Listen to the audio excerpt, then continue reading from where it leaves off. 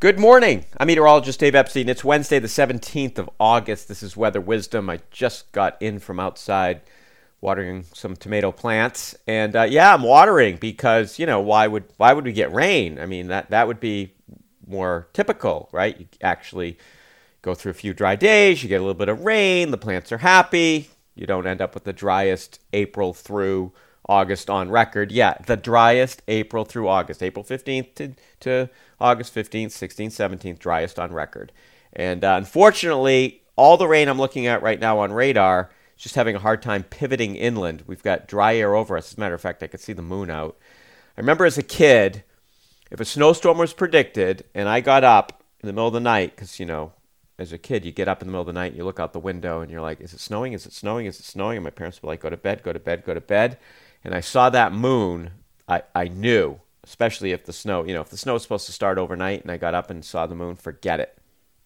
And unfortunately, the dry air is negating the rain from just making it inland. It's depressing. I mean, it's pouring 50 miles off the coast of Boston, and we just can't seem to get it in here. Now, I think we will see a few showers for some of you today, but it's going to be the exception, not the rule. It's not a widespread, everybody gets, 1 to 2 inches of rain kind of thing at all. So, I don't know, just continue to muddle on through and try to keep what you can going outside with augmenting with water.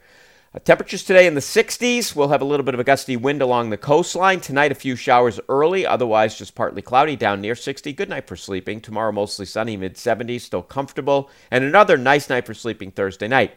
We start to heat up here on Friday, 85 to 90.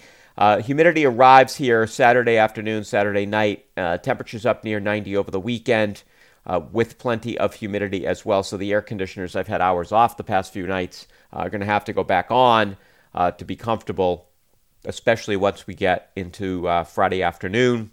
And then again over the weekend, since it will be so warm, it's just going to be tough for the houses to cool off. So I'm disappointed, but we can't do anything about it. I do wish I could make it rain. If I had a button here, I would have pushed it long ago.